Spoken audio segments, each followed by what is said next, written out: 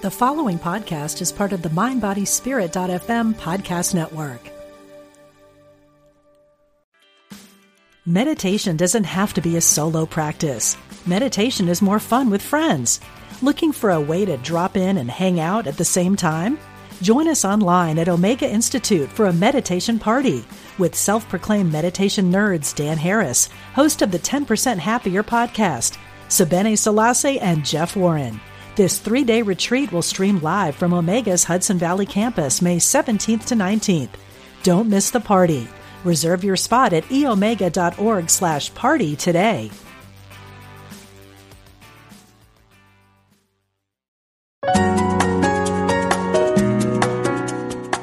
Providing insight and resources for your spiritual journey. Unity Online Radio.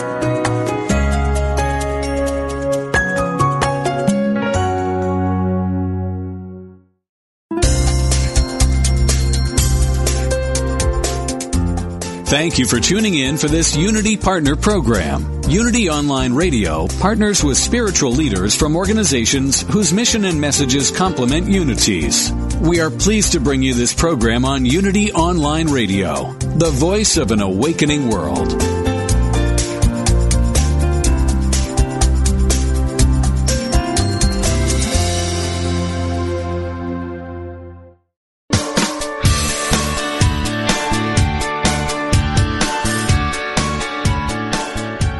Welcome to Main Street Vegan with host Victoria Moran.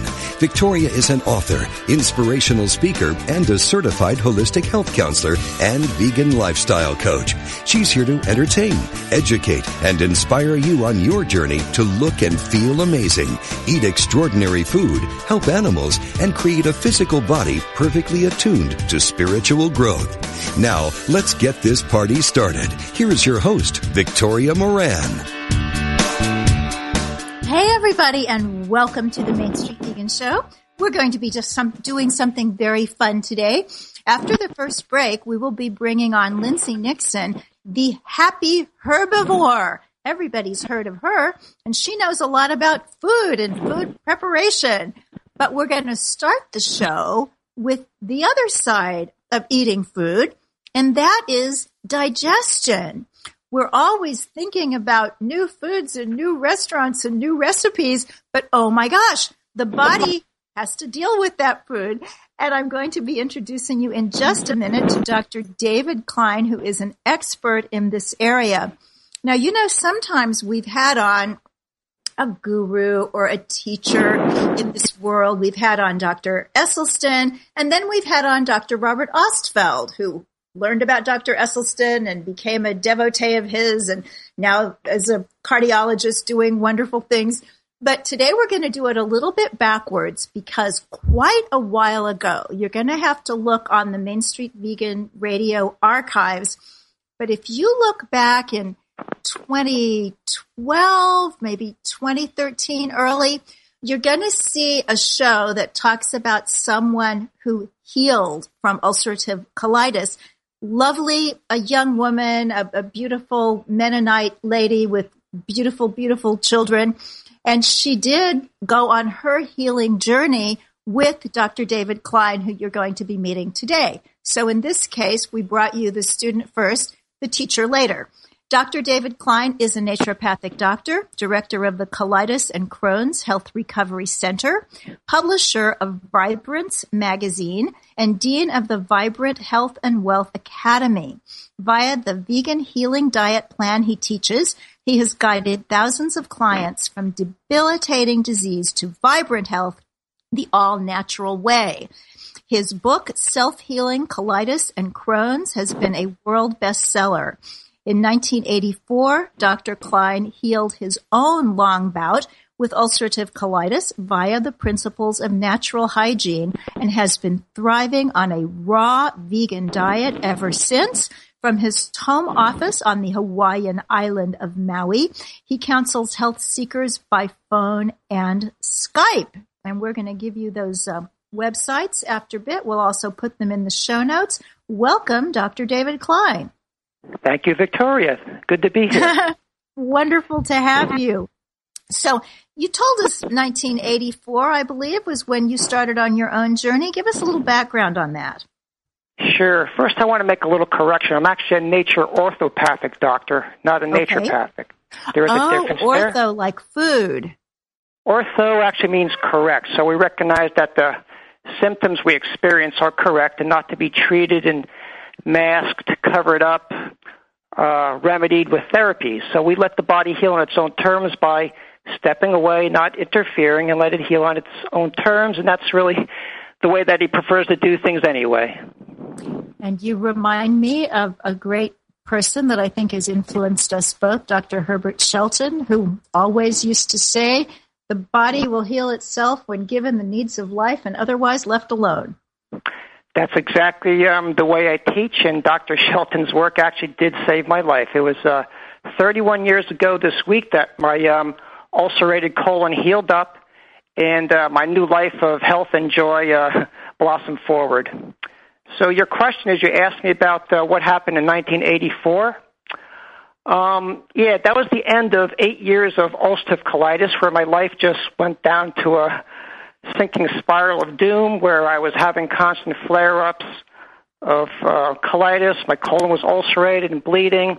My life was in ruins, and I was just an absolutely miserable wreck at the age 26 back in New Jersey back then. Earlier that year, I had found a doctor of natural hygiene, Dr. Lawrence Gallant, who was teaching the principles of natural healing, doing our natural biological diet, fruits and veggies, most or all of it raw, and proper food combining, and not eating heavy, fatty foods. We can't eat fatty foods, nuts, seeds, avocado, tofu, beans, coconut, if we're trying to heal our gut. So all this information, I got it in the beginning, and it didn't make any sense, and I was pretty feisty and rebellious against it.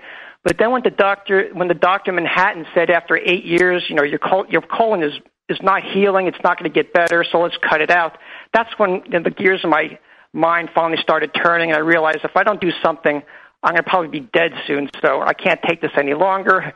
I'm not going to take these experimental immunosuppressant drugs. So I was studying the information about how biologically we are natural fruit and vegetable eaters. And I realized if I did that diet, my body would purify itself, and with a purified body, my colon would heal up. So I started this around October 1st, 1984, and by the end of the month, I think my ulcerated colon was completely healed up. And I was very thin. I detoxified. I'd lost about 20 pounds, and I looked like a scarecrow, but I was free. And I was full of joy, and I spent the next few years rejuvenating my depleted body. I went on to achieve a really high level of health. And with that knowledge, I just wanted to share with the entire world. So that's why we're on the show right now. Oh, and you are sharing with the world, because I hear about you wherever I travel. So many people have been helped by your work and by working with you. So what I see when I travel around is everybody is complaining about their digestion. And I don't remember this 30 years ago, 40 years ago, especially young people weren't talking about their digestion. And now I run into 20-year-olds who are having these problems. Why is it so prevalent? Well, there's probably a few reasons. I've noticed in the last couple of years that my clients are healing more slowly than ever. Most would heal up inflamed guts, colons, intestines within 3 to 6 weeks. Now some of them, it's just such a long, laborious process. It can take them months. I think the common link there is GMO foods.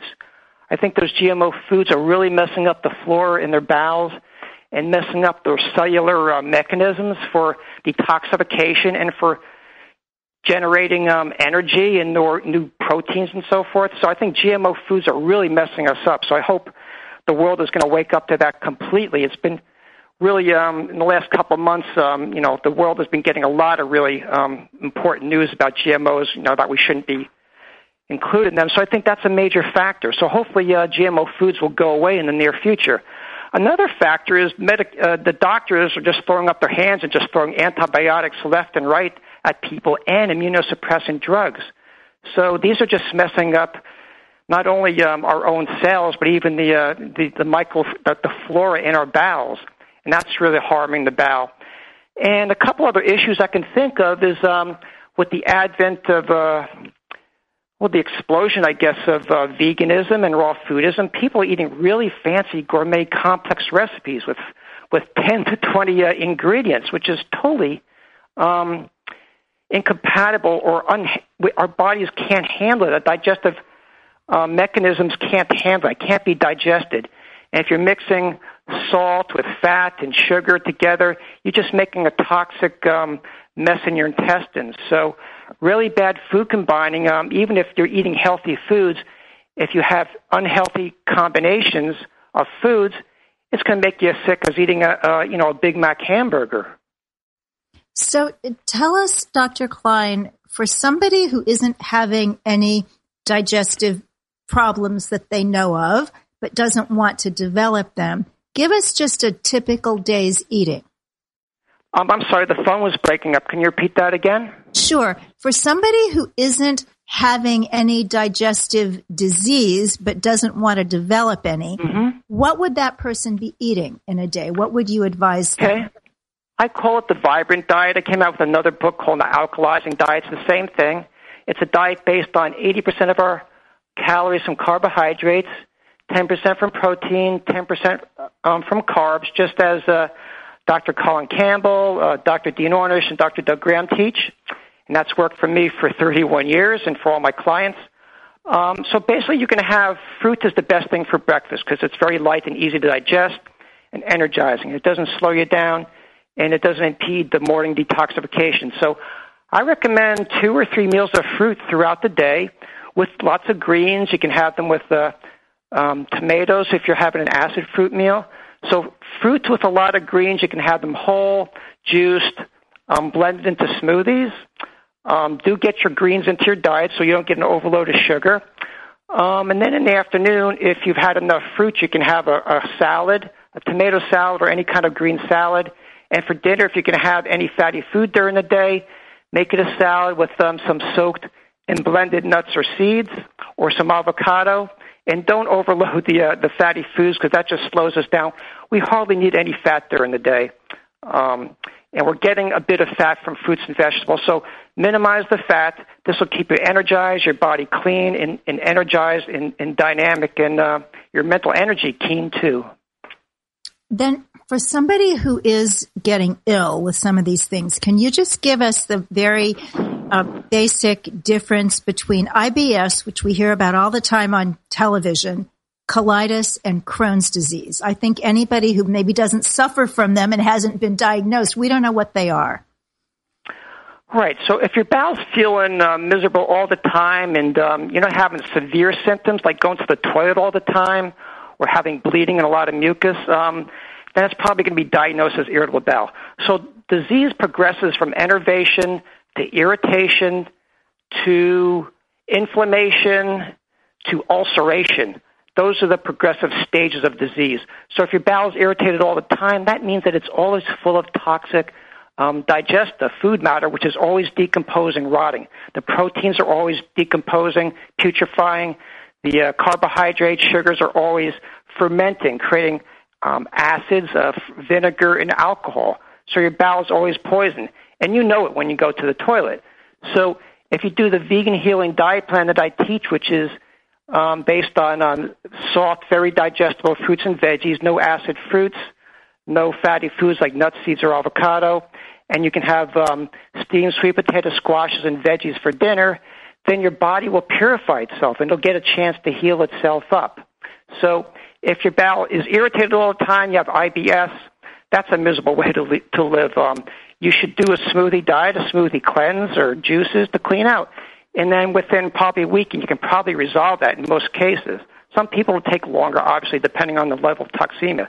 If you're having colitis, that means that your colon is obviously irritated and inflamed. If it's ulcerated, it's called ulcerative colitis. And you're miserable. Your body's detoxifying through open sores in the colon, which are called ulcers. And thus you get the diagnosis of ulcerative colitis. That's what I had. If you have Crohn's disease, which means an irritation and inflammation throughout any part of the alimentary canal, from the mouth to the anus, really, but mainly you think of it in the intestines.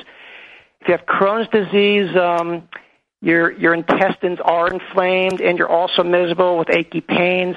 A lot of people with Crohn's disease have constipation, and they have just a miserable time going to the toilet, and they feel miserable all the time. So some people with inflammatory bowel disease, they have diarrhea where they're going to the toilet 5 to 20 times a day. I've had many clients like that. I have several right now. Some have Crohn's disease where their colon's not inflamed, but still they're having the inflamed small intestines where they just feel lousy. They have malabsorption. They're just feeling really miserable, and they need to detoxify, do the vegan healing diet I teach, which is universal. This is really what all natural health doctors would teach if they understood it properly. It's really very simple. You do a diet of soft, digestible fruits, nothing acidic, during the day with a lot of greens juiced in. You minimize bulky foods if your bowel is having a hard time with all this bulky material from the fibrous material. And for dinner, you can have steamed sweet potato squashes and simple veggies, non-cruciferous, so you don't get too much sulfur into your bowels, which could be a problem if your bowel is inflamed. And you can do a vegetable juice once or twice in the afternoon, carrot with lettuce, celery, cucumber. And every one of my clients who sticks with this heals up. It's really a universal diet for healing the bowel. I just wish the whole world would know about it and embrace it. Well, some of them are hearing about it right now. I can't believe that our time is up. We're definitely going to have to do this again. But just before we go, we're going to run a little bit over on this segment. But when it was posted that you were going to be on, I had 2 different people write to me and say, ask him what he thinks about colonics. I think I know, but can you just give us a 1 minute on your opinion of colonics? I'll try to do it in 1 minute. The colon doesn't need colonics. Now, if someone is really obese and has really impacted feces and their poop is not moving, then do colonics. But if you have an inflamed bowel, you don't want to put water pressure in there. It's like filling up a water balloon, and you're driving the toxins back into your bloodstream in some cases, and you're driving them back up the colon, and you're forcing the bowel to evacuate because of all this torture to the bowel with all this pressure. Do juices and smoothies and let the colon heal out naturally. If you're inflamed, don't mess with colonics. So the colon never retains any fecal matter that sticks to the walls. That's a myth. The fecal matter can get embedded in the small intestines, but that'll all come out if you do a diet of purified water, juices, and smoothies for several days. And you don't need to go to a colon therapist to heal your colon. It's absolutely unnecessary, and it's very dangerous. It even washes out any good bacteria that's in there. So it's really too enervating and disturbing to the bowel environment. So I never recommend it. Okay, my 2 listeners who asked, now you know. The free copy of Vibrance Magazine, how do people get that? Okay, send me an email to the easiest email address is dave@digestionperfection.com. That's dave@digestionperfection.com. Okay, I will put that on the show notes for today. Also, there are several websites, and one of those is colitisandcrohnscenter.com. One is selfhealingempowerment.com. There are some others. I'll put those on the show notes. You can contact Dr. Dave and just get your digestion running smoothly. Thank you so much for all you do, and we'll absolutely do this again. Thank you for your awesome work, Victoria. Let's speak again soon. All the best. Take care. And everybody, please stay with us because we're going to have on one of your favorite TV chefs, Lindsay Nixon, the happy herbivore.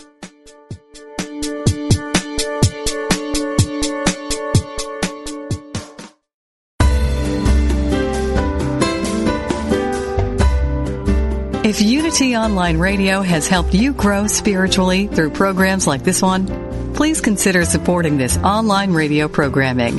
Visit www.unity.fm and click on Donate Now. Thank you for helping us continue to serve as the voice of an awakening world.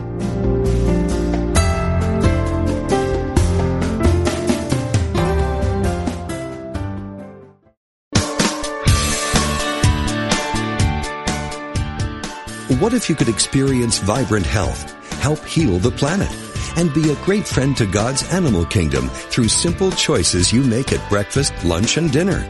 Authors Victoria and Adair Moran say you can do this easily, affordably, and deliciously in their new book, Main Street Vegan. Everything you need to know to eat healthfully and live compassionately in a real world. Loaded with practical tips, straightforward information, and fabulous recipes, Main Street Vegan will help you on your journey toward a plant-based diet. The perks include more energy, an easy way to keep your weight where you want it, feeling younger as you grow older, and maybe even a boost to your spiritual life. Purchase Main Street Vegan from BN.com, Amazon.com, or your favorite bookseller.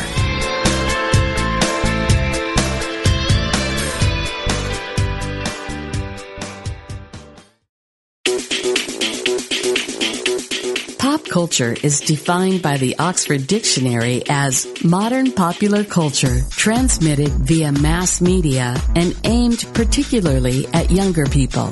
But can it be meaningful? Spiritual even? The hosts of Pop Conscious think it can be, and that it can be fun to explore too. Milena Don and Stacey Macris Ross will be your amateur cultural anthropologists examining pop culture and spirituality every Monday at 2 p.m. Central on Pop Conscious on Unity Online Radio, the voice of an awakening world.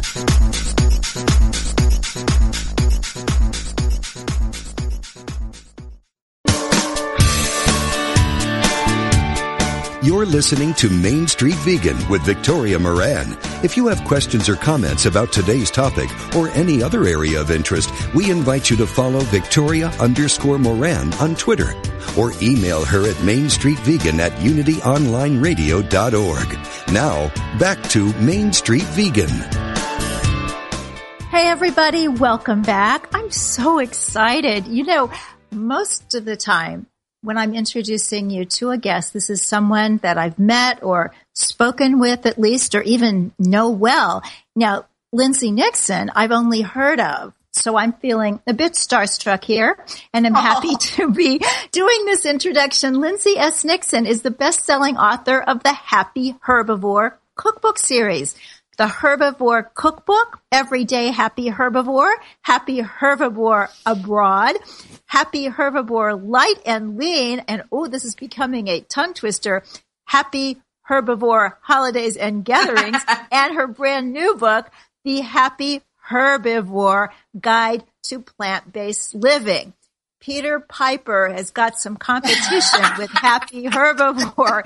Nixon has sold more than 200,000 cookbooks. She's been featured on Dr. Oz, on the FoodNetwork.com. She's spoken at Google.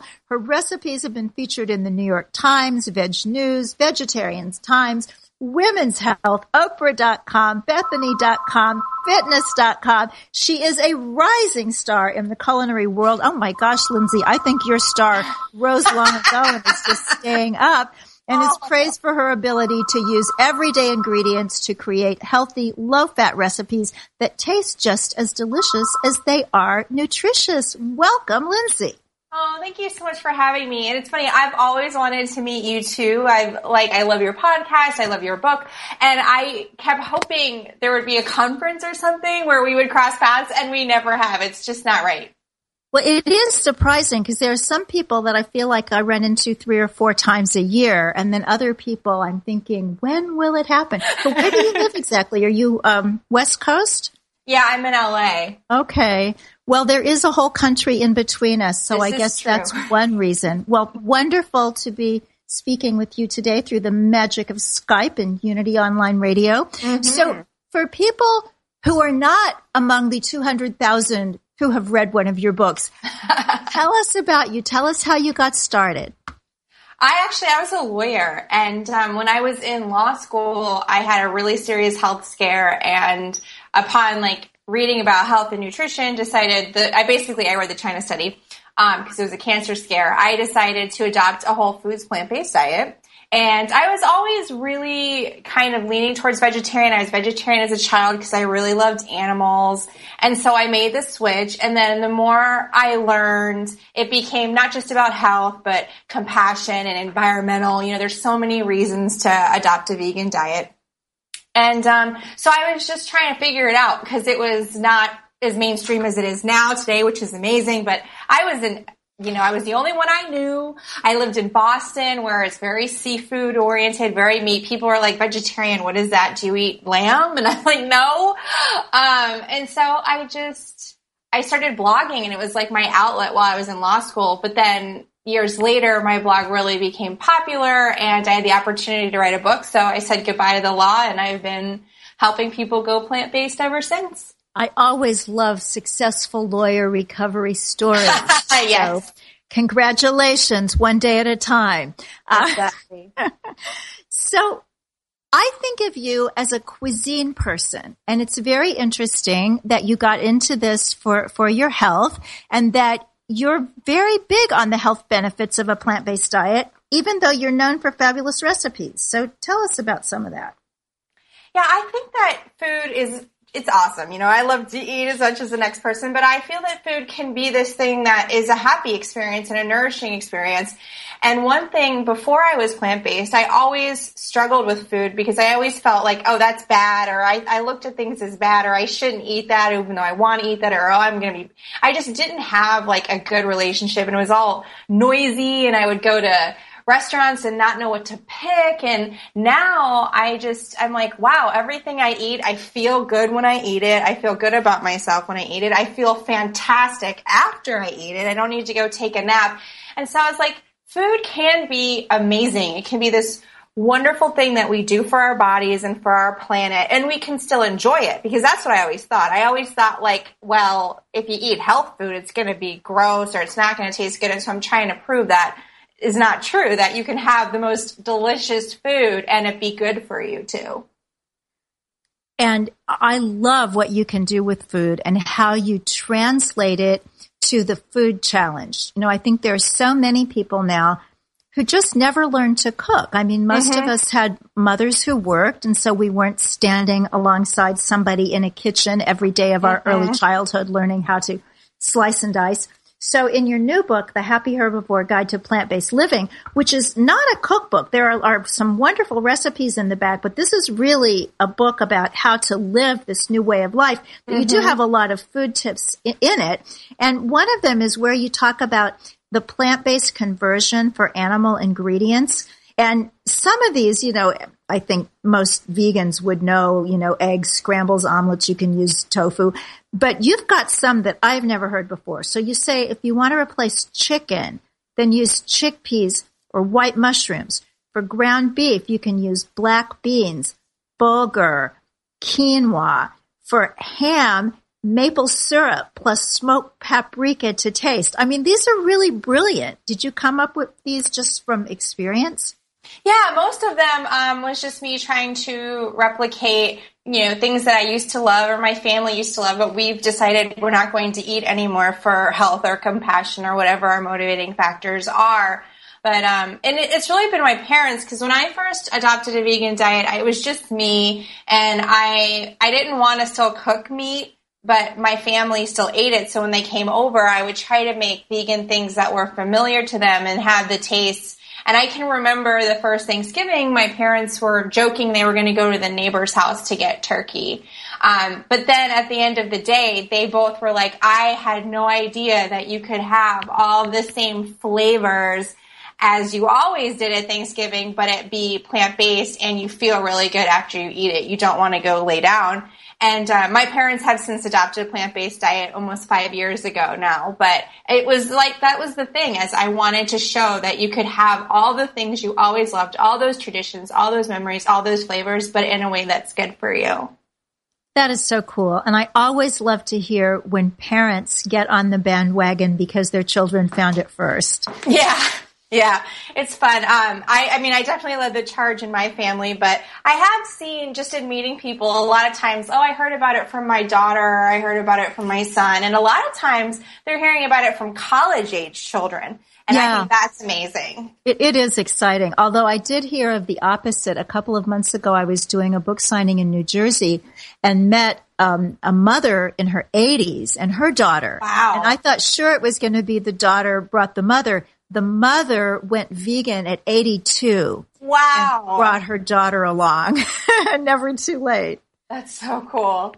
So tell us just in general, some of the health benefits of eating this way that you find most exciting, and maybe some of the ones that we don't talk about all the time. I mean, I know we've got heart disease covered. If you do it right, I don't think anybody can fault us on heart disease. But what about some other conditions? Yeah, I always, that's the big thing. So people that lose over 100 pounds or get off their medications or, reverse heart disease, and that's amazing. But there are so many small little things that are also awesome. Like I started sleeping better and I was a lot more productive at school. Like my grades increased and I was getting more work done in less time. And I think it was because my body was just running so well on this healthy fuel. It wasn't like weighed down with all of this like garbage that I was eating. And I mean, my skin cleared, which was nice. I had embarrassing acne my whole life, and I was always so self-conscious, and that went away. And I used to have also, this might be TMI for the radio, but I used to have really bad menstrual cramps, and that went away. And I used to pop pills like crazy just so I could go to class. And I don't think people realize all of the little things like, oh, I have no more mental fog is something I hear a lot. Or in the case of my sister, she suffered horrible allergies for years. Like she just couldn't breathe. She was always stuffed up, sounded like she had a cold, and it just completely was gone within 2 weeks of her being vegan. I think that's the main thing that a lot of people notice when they get the dairy out. Mm-hmm. I realized that when I hadn't had dairy for 12 months, I also hadn't had a cold for 12 months. Right. And I'm very prone to that sort of thing, still am, but it used to be, every 6 weeks or so. And when I realized at my 1 year vegan anniversary, it's like, oh my gosh, I haven't been sick in a year either. So I think the dairy is a really big deal. And immunity too. I was working with children and I also was going to school and I rode the subway. And as you know, in New York City, it's a germ fest. And so I was always picking up something, a cold or sickness. I stopped getting sick. And if I did get sick, I would go to bed early that night and wake up completely fine. Mm. I wasn't being taken out 2 weeks at a time or having this like cough or sore throat or sniffles that just wouldn't go away. That just completely went away. Good history. Mm-hmm. So you did mention, when somebody has a 100-pound weight loss, when I went vegan a long time ago, it was just accepted that you were going to lose some weight. And in fact, people who didn't want to lose any weight were told, you'll probably lose about 15 pounds. So really, remember to eat enough so that won't happen if you don't want it to. But now we hear a lot about don't promise weight loss because you never know. And sometimes people go vegan and gain weight. Where do you come in on all of that? I think you could gain weight. I think with any dietary change, there's a right way and a wrong way to do things. And sometimes it's trial by error. I know just in my group of friends, I had this one friend who went vegan, and before she was vegan, she was always really kind of careful about what she ate. And I would see her eating like French fries and Oreos for dinner. And I'm like, what are you doing? And she's like, well, it's vegan. And that's not untrue. French fries and Oreos are, but it's not a healthy choice. And so if someone was trying to lose weight or get healthy, they're not going to do that eating French fries and Oreos. You still have to kind of put the veg and vegan, really make your diet about plants and vegetables and fruits and whole grains, because you can do it wrong. And when I met people who gained weight on a vegan or a plant-based diet, a lot of times they were still eating rich foods. They were cooking with like lots of oil, or they were, instead of eating McDonald's cheeseburgers, they were going and getting like Boca burgers with Daiya cheese. And you could certainly have those things as a treat, but you can't eat them every day and expect to feel awesome or lose weight. Yeah, and I think that is a difference between contemporary veganism and old-fashioned veganism, because back in the day, everybody pretty much ate the standard American diet, but nowadays a lot of people are trying to eat healthfully, and maybe they haven't heard about problems with animal foods yet, but they're, eating leaner and eating more vegetables. And then when they come to vegan, it's like, oh my gosh, look at all this ice cream and all these donuts. Well, and it can be exciting too. You're like, oh my gosh, that's vegan. I want to try it. Oh, because you're so excited about being vegan and all these new things. That happens to me. I was just at Trader Joe's last week and I was like, oh my gosh, that's vegan. Oh my gosh, that's vegan. Oh my gosh, they have cinnamon rolls and those are vegan. I'm like, wait, that's not healthy. I would not eat cinnamon rolls on a day-to-day basis, so I should not buy them today just because they're vegan. That's funny that you would say cinnamon rolls because there's a vegan table at one of the farmers markets here. And we were walking past and my husband just stopped and said, those are cinnamon rolls and they're vegan. And then he's speaking, out aloud. These are his thoughts. He's not really talking to me, but I hear him say, but they're still fattening. And so he walked away. I did buy a scone, I must say, because I loved scones back when I ate stuff like that. And when I see a vegan one, I do get it, but never half a dozen. Oh, right. Just one. So tell us, Lindsay, what are your favorite transition tips when people are looking at moving from omni to vegan? To take it a meal at a time, and I know that's so much easier to say it than to actually do it, but you really have to focus on just the next meal you're doing. I was so worked up about Thanksgiving when I first went vegan. Oh my gosh, what am I going to do? And it was 9 months away. And you know what? It came and it went and it was fine. I think I stressed way more than I ever needed to. And I think that's true. People will be like, but I have a wedding to go to in 2 months. Or their mind just starts spinning and spinning and spinning. And it's just take it at a meal at a time, do the best you can. And a lot of people feel they have to get 110% right out the gate. And it's like, there's a learning curve and you're going to mess up and learn. And it's totally fine. Don't throw the baby out with the bathwater. If you slip up or you make a boo-boo, I love to tell the story of my parents. They really believed they were doing the right thing buying non-dairy creamer at the store. They're like, non-dairy. Okay, that's vegan. No, it has cream in it. The FDA shouldn't allow, companies to label things that way, but they do. But it was an honest mistake. They learned and they won't do it again. And those things are going to happen.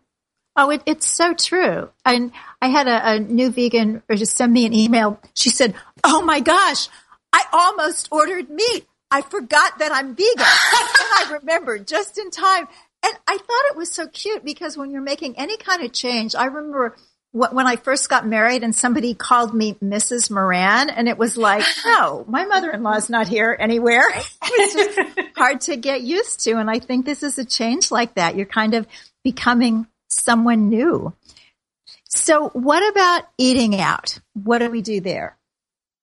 For eating out, I always tell people to don't worry. Don't think you have to live by a vegan restaurant, first of all, or go to one. If there's one available to you and you want, it's awesome. But there's always something to do.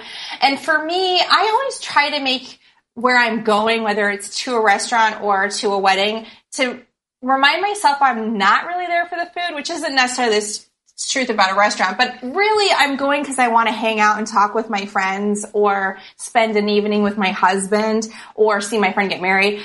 So I really try to keep that in focus and not think of food as like fun or entertainment. Of course, enjoy it. But when I get to a restaurant, I kind of just browse the menu and see what's available to me. Even if they don't have a clearly marked vegan or vegetarian option on the menu, I find there's always something that you can do. And if you are stumped, you can't figure it out, ask your server.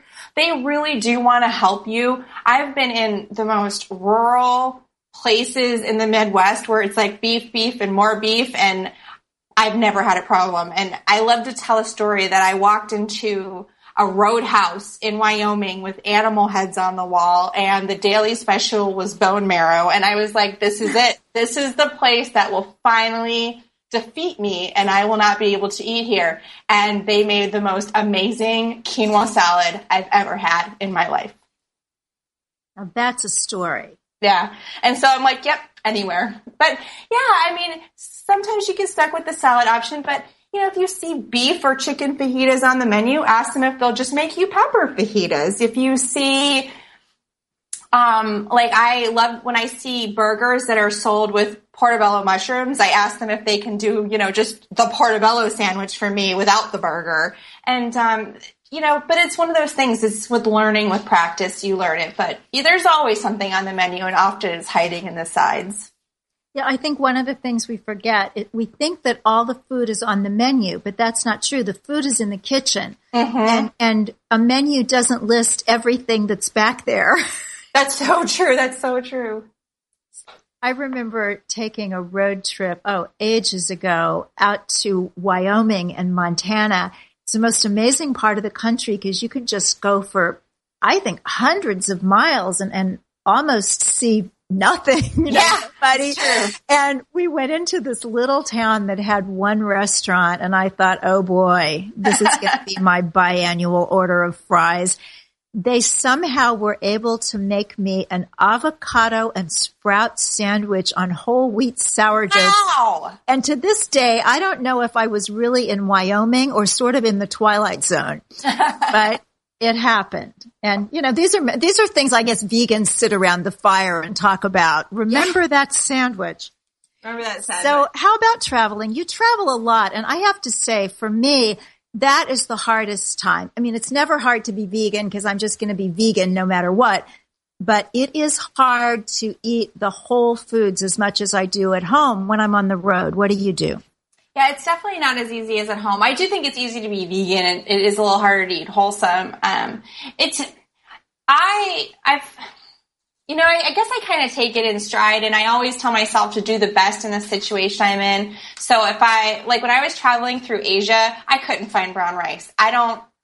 Nobody had brown rice anywhere, and I was kind of bummed about it because I don't necessarily love white rice, but I'm like, you know what? White rice and some steamed vegetables, I'm doing 1,000 times better than, eating a deep fried egg roll or something.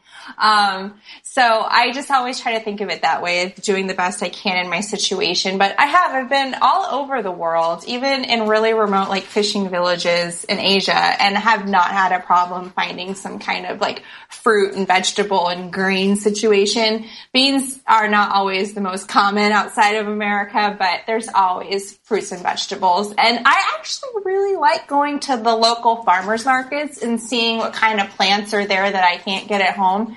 And I still think and dream about fruits and vegetables that I just ate standing there in the middle of the farmer's market. Aw. Well, that's why we travel. I think to have those memories of tastes and colors. And also in your fabulous new book, this really is a great book, guys. Sometimes it's like, okay, another book about plant-based something or other. No. This is not that. This is sensational and different and special and unique. The Happy Herbivore Guide to Plant-Based Living. Now, you have a section about camping and hiking and that kind of thing. And this book is also beautifully illustrated. And there is this fabulous picture of your vegan travel emergency kit. So you've got a can of pinto beans, you've got some aseptic tofu, some aseptic packages, small bottles of almond milk, some individual peanut butters. It's really clever, and one really could pack something like that for a road trip. Oh, absolutely. And I just came back from almost 3 weeks in an RV, traveling through all of our national parks with my husband. And I basically took my emergency kit with me. I bulked it up with, more than what I would have in a normal emergency kit. But, I'm super paranoid living in LA that an earthquake's going to come at any minute. So but there's so many things you can stock up on, like you said, canned beans, and they even have soy milk powder now. All you need is to mix water into it. It's amazing. That is so funny that you would say that, because back in the olden days, we only had soy milk powder.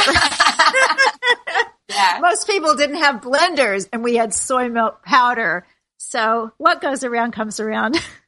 Mm-hmm. What all the retro comes back in as new and cool, right? I guess so. So soy milk powder is vintage. I know, vintage soy milk powder. So tell us about dealing with our fellow humans. Sometimes when I hear people say, well, I used to be vegan, I listen to why they say they went back, and it's usually something like, well, I felt tired, or I felt sick, or I did something. But then if I keep listening and listen between the lines, it's always something about their primary relationship or a new primary relationship or the family of origin. It just seems to be difficult to be vegan in an omnivore's world. What are your suggestions for that?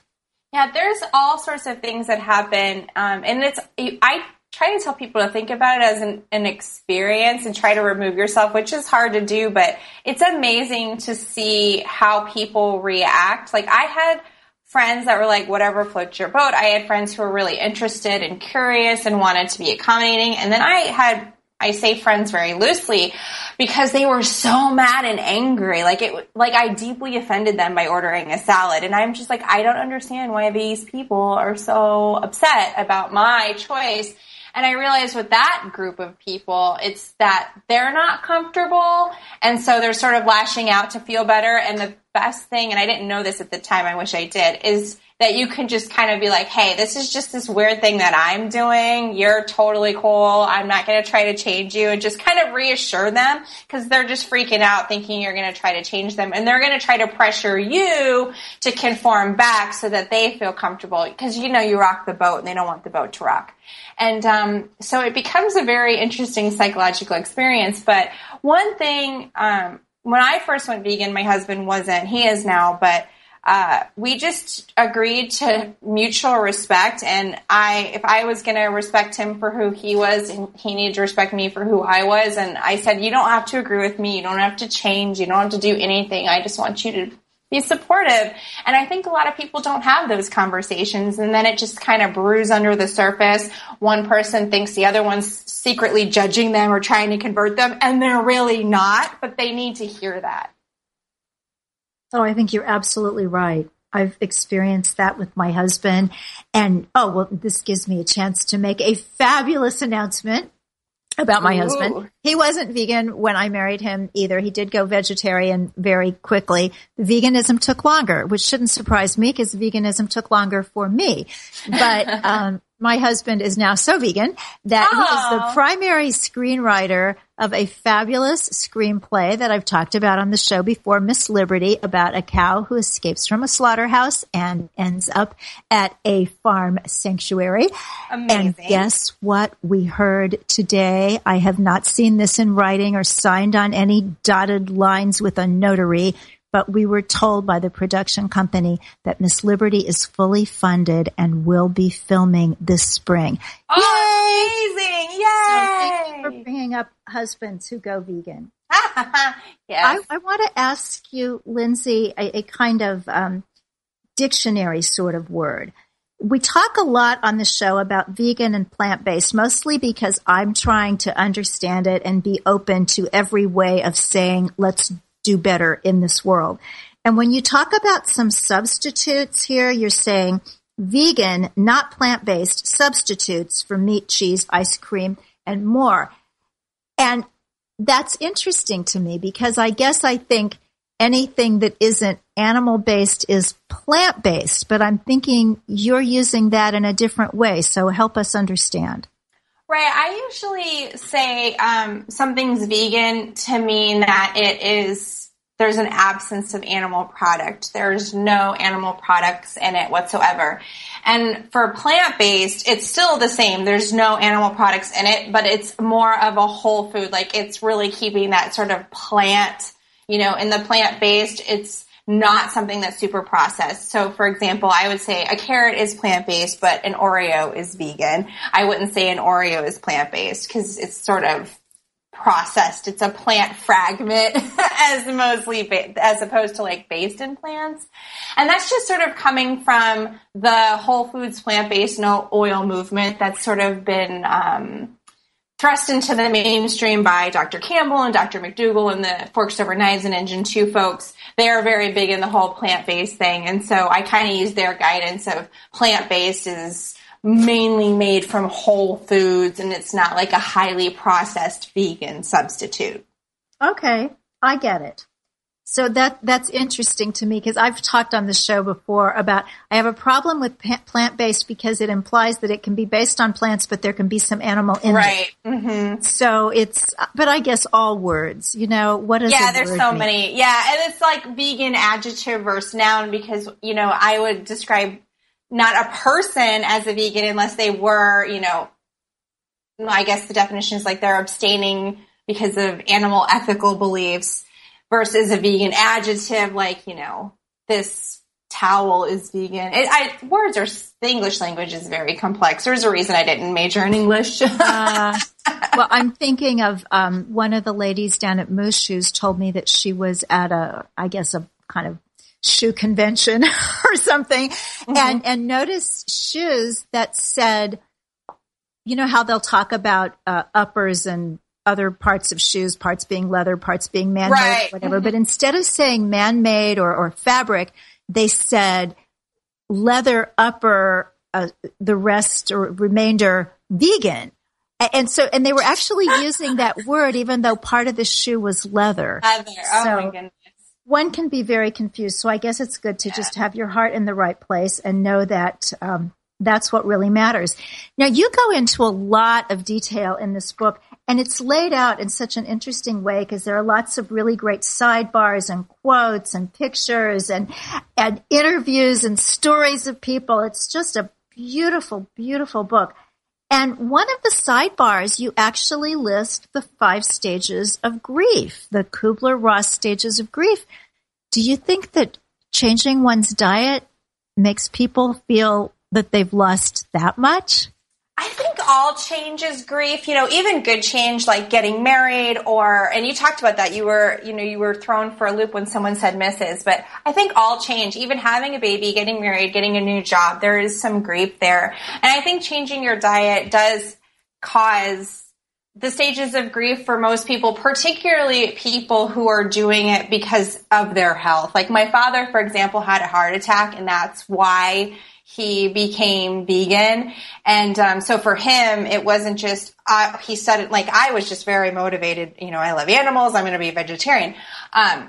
So I didn't have that same kind of feeling. Like my dad was like, I have to do this. And I was like, I'm willfully doing this. Now I feel like I have to do it because I can't imagine anything else. But I do think all change is grief. And I went through my stages in my own way. And, why have I never heard this before? If it was true, why isn't it on the news? Although I guess we did just have a big study about bacon and red meat causing cancer. But I definitely went through the stages, even the bargaining. Well, maybe only on my birthday. I think all of us will sort of feel those different stages in our own way with any change, but especially with diet, because it's so deeply rooted in our culture, our society, our family memories, our traditions. Some people really struggle around the holidays, which are coming up, with how they're going to do it. But I always loved grandma's cookies, so it's a grieving process in some ways, but a good way. It's for growth, personal growth. Well, I wanted to point that out just to let people know that this is an exceptional book. I don't know of any other book about changing one's diet that talks about the stages of grief, and that's just so important. You also have the most wonderful resource section. So you've got books and films and online resources on every aspect of this change, whether we're talking about animals, the environment, athletics, even food addiction, which is something close to my heart. So get this book, The Happy Herbivore Guide to Plant-Based Living. Get it now. That will be 200,001 copies. If you can put that on your wall, you were 200,001. Lindsay, you are absolutely delightful. Oh, thank you. I am so happy that we got to talk. Now, where can people find you online? Everything Happy Herbivore from happyherbivore.com, Twitter, Instagram, I'm Happy Herbivore. You can find me that way. Well, everybody, find her that way. She's way cool and really nice. And I said that there were some recipes in the back of this book. Here's one that is going to make you go out and get this book. I mean, if I weren't holding this book right now, I would be ordering this book right now.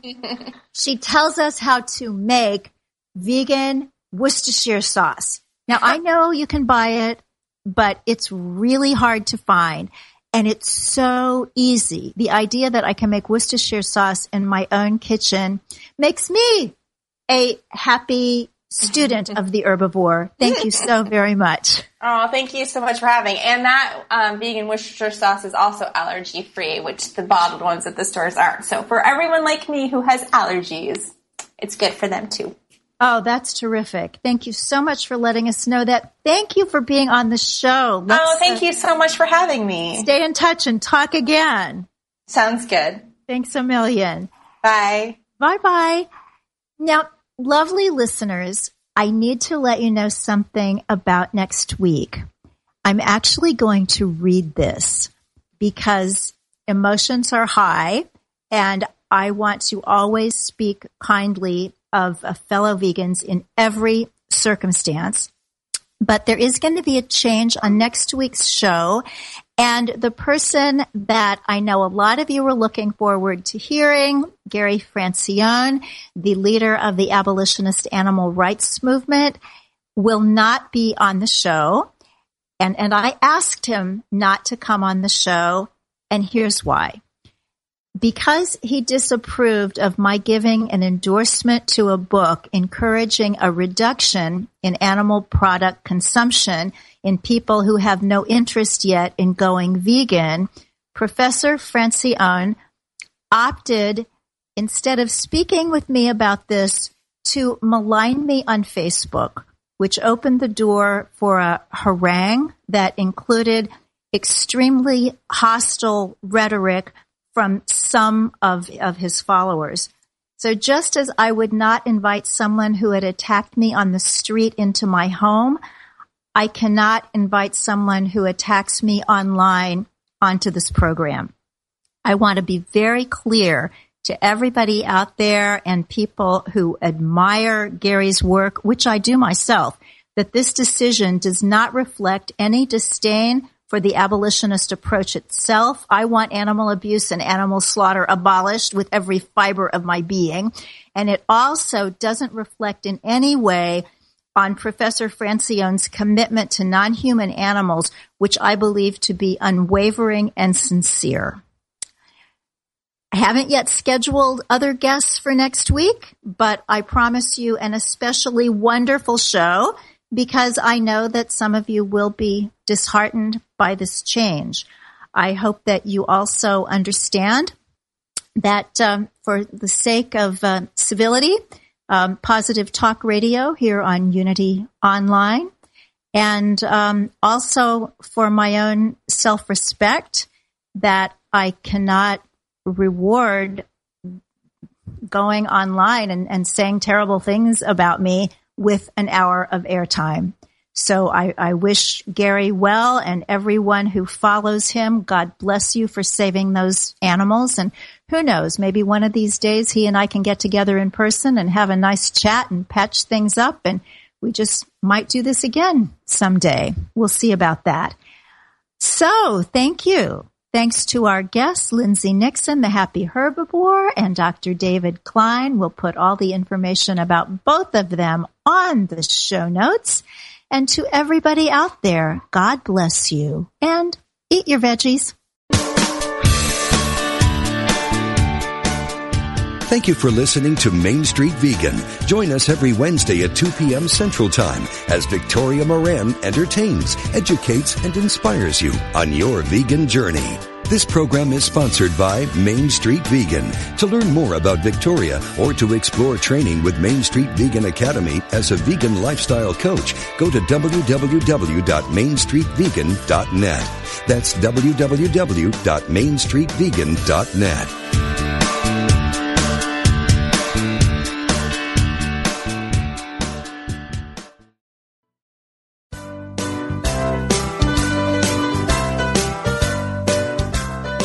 What is the key to happiness?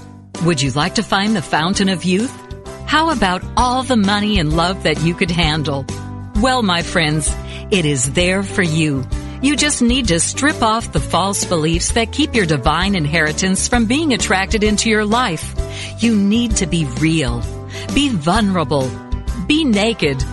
What are you waiting for? Let's get naked. This transformational program with Reverend Heidi Alfrey is an invitation to explore and remove the blocks that keep you from emotional freedom. Listen to Heidi and her revealing guests as they embrace the power of spiritual nakedness as a guaranteed way to live an authentic and transparent life.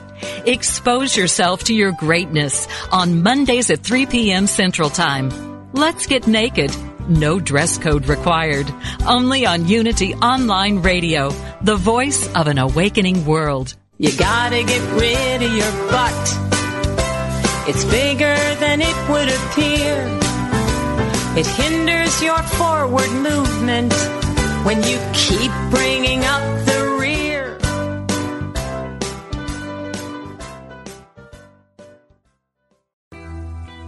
I'm Suzanne Geisman, and if you've ever wondered about life after death or if it's possible to connect with a higher consciousness, I invite you to join me for my podcast, Messages of Hope. It's my mission to share with you that our loved ones who have passed are always with us, and we are so very loved. I want to teach you how to live a consciously connected and divinely guided life. Listen here on the MindBodySpirit.fm podcast network.